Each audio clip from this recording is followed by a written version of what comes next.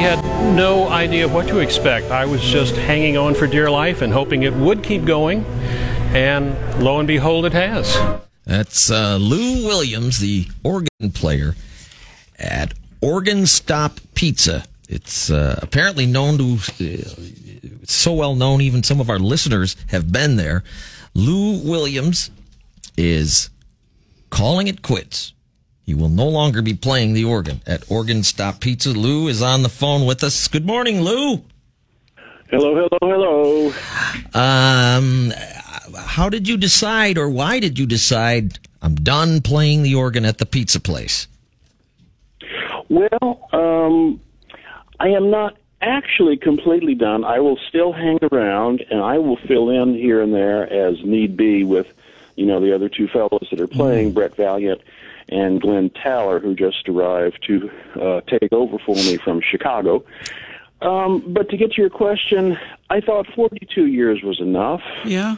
And I think everything has a lifespan, whether it's a building, a business entity, a human being, what have you, or a career.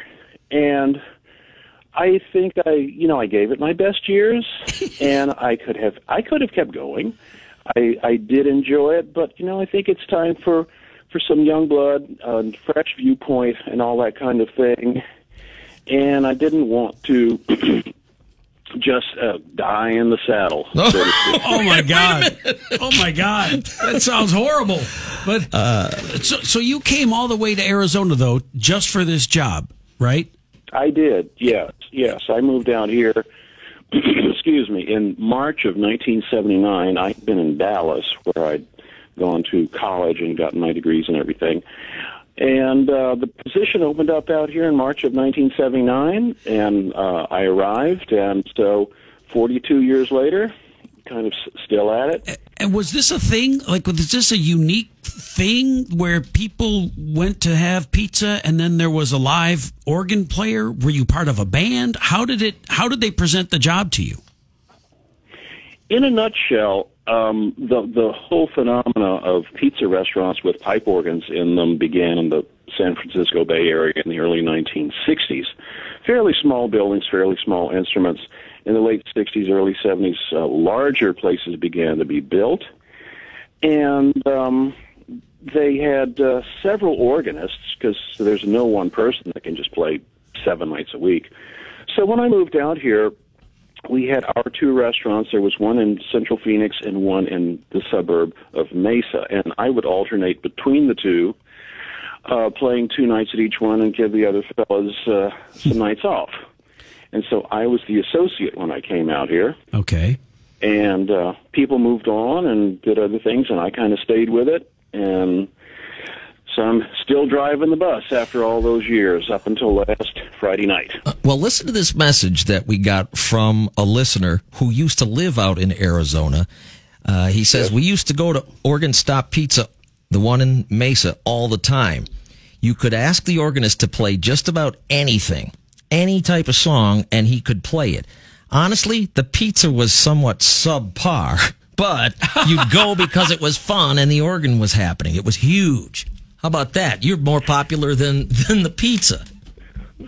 Oh, I don't know. I'm just part of the furniture. The whole building is what I would call the world's largest busy box. It's certainly a multimedia presentation, because the organ has 6,000 individual pipes from 32 feet tall to less than an inch. They are all visible through the clear shutters, which open and close in front of what we call the pipe chambers, which is where they're installed. And out in the room, we have about 40 different percussion instruments and sound effects for people to see. They're tuned bird whistles and tuned cowbells for all the folks from Wisconsin, and tuned timpani, and just about anything you can name. We have 2 pianos. There's a grand piano and an upright, so on and so forth. And so everybody's just, golly, Mildred, look at that up there. And it's never a dull moment. So was part of it, as our listener said, and we're getting from other people, I've been there many times. It's awesome. What an experience. Such a cool place. Whenever we're in that part of the country, we make a point to stop there. But going back to what the one listener said, Was it true that you could play any song they requested? And had you ever been stumped or weren't able to play one? Well, it's very kind to say you can play everything, but there's no person in the world, to my knowledge, that knows everything ever written. And you have to have a core repertoire of about 15 hours worth of music, which you can play off the top of your head. Wow.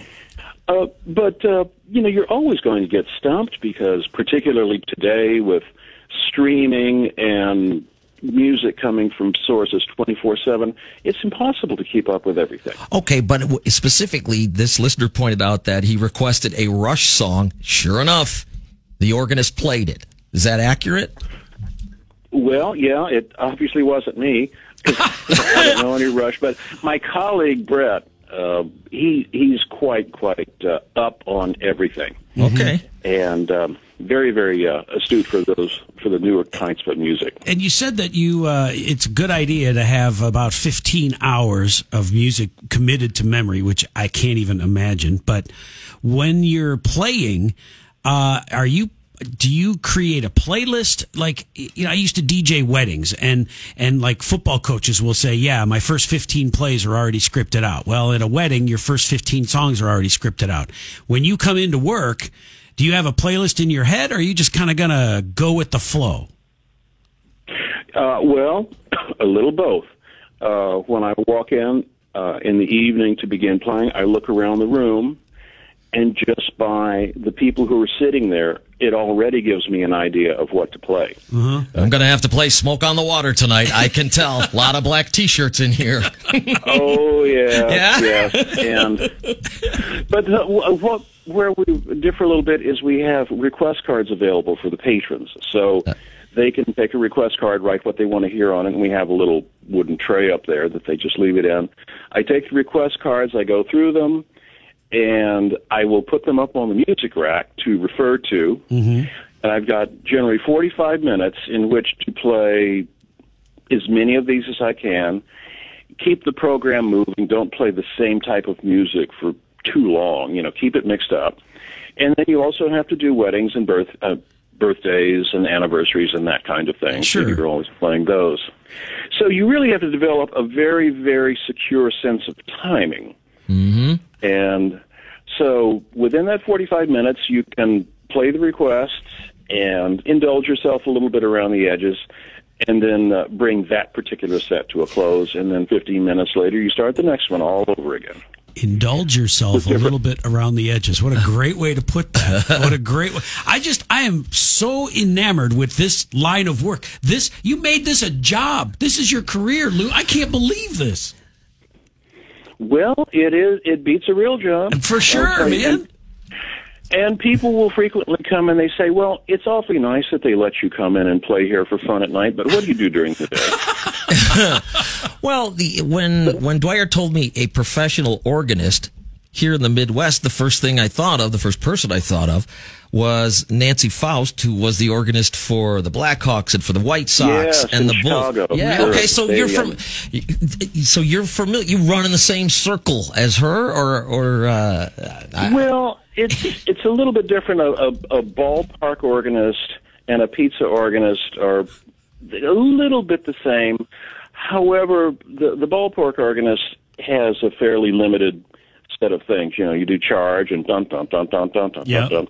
The organist in a pizza parlor, you're presented with just about anything anybody wants to hear. Uh-huh. And sometimes they'll even tell you how to play it. Hey, scooch over on that bench, Lou. Let me take care of the lows here. Well, no, there was a guy one time. He came in and says, "Yeah, I want you to play this song, and I want you to incorporate some Gregorian chant, and then after that, I want you to go into this song." I said, "Oh, okay." All right, and I got me $20. Okay, about 40 years ago. I was going to ask you that. What's the biggest tip you ever received for playing a song?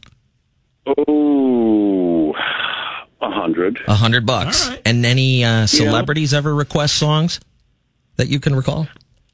Had a 4-year degree from Texas Christian University in Fort Worth. From there, I went to the Conservatory of Geneva, Switzerland for a year to study there. 16th century counterpoint and improvisation and things like that. came back. I got my master's at Southern Methodist in Dallas, and there was actually a small pizza place in Dallas that I was playing in during my college years. But you couldn't go to them and say, "Hey, man, you're going to have to give me a raise, otherwise I got this guy. His name is Charles Charles E. Cheese, and I'll take my talents across the street if we don't come to some sort of agreement here."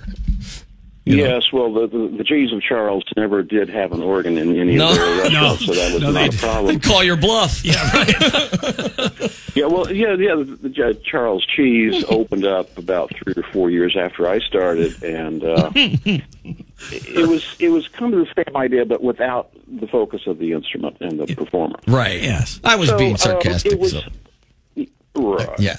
But Organ Stop was very, very famous nationwide at the time, and there was an opening on their staff which came available, and I was on pins and needles for a couple of months, and they finally told me I had it. And so I got out here, and then it set in. It's like, OMG, I have a week before I have to start playing 5 hours a night, and I have very little repertoire in my fingers. I played the style, and I had played the organ before, but I still had to get that huge swath of repertoire built. And so I just spent hours and hours and hours practicing, learning new pieces. And so once you get that central core repertoire built, then you're pretty much home free. In the course of your career, and I'm sure this has happened many times because you read the crowd, but do you do any call and response stuff? Like you mentioned, the charge chant that Nancy Faust might have played at a ballpark. Would you ever resort to that if you needed to get the crowd on your side? It's too gimmicky, Dwight. I don't know. Well, no, not really anything like that. Back in the day, you used to play the William Tell Overture, and of course, in television back in the 50s and 60s, there was the Lone Ranger serial, and the William Tell Overture was always the theme music for that. And it starts with a big opening fanfare. You'd stop, and people would go, "Hi-Yo Silver," and then off you'd go. All right, so a little bit of call and response, but mostly you're there to just kind of lift the mood. Yeah. And of course, we have spring training down here as well, and the Cubs are down in Mesa, and of course, everybody wants "Go Cubs, Go!" Oh, right. That's a shame. So, that gets them going, but that's where we are. You have, based on the emails and messages that we're getting, you have a lot of fans here in where we're broadcast throughout Iowa, Illinois, parts of Missouri. So people, you're well known. You're in Davenport? Yes, but we're heard on 5 radio stations throughout Iowa and Missouri. So there are plenty of people who they didn't know your name, but they know the place and they know how cool it was. So I played several places in Iowa. There was a Capitol Theater in Davenport. Yep. And the Paramount in Cedar Rapids. So I've played a couple of the joints up there. Joints, all right, that's cool. Well, I love that you're somewhere between like a classical pianist and or a classical organist and like a hepcat from the '60s. I get a really chill vibe from you, man. What a cool job! What a cool job! Beats working, like you said, huh? It's fun. It's fun, but as time moves on and the audience gets younger. It's time for somebody younger up in the front to kind of hit them where they live and be more of a contemporary. I can still keep up with a lot of the newer stuff, but it takes a lot more time, a lot more effort, and a lot more analysis of the type that I did when I was in college doing advanced analysis, things like that. But if you stop and think, and tell me if I'm rabbiting on too long. Oh, well, we do got to wrap up, but that's all right. No one could argue that you didn't put in your time or you didn't serve your pay your dues, so to speak. And I'm concerned about the two who are left behind when the crowd finds out that Lou's not there. Oh, come on, of all the days. I don't think it's going to be a lot of hand-wringing. All right. Well, congratulations on your 42 years as the lead organist at Organ Stop Pizza, an icon down in Mesa, Arizona. Enjoy your retirement there, Lou. Thanks for chatting with us. Okay, thanks to you guys. All right, take it easy. There you go. Lou Williams. How many of those? I mean, There's 2. Yeah, that's like a very small niche job description. That, you're playing live organ in a pizza place. Yep. Wow.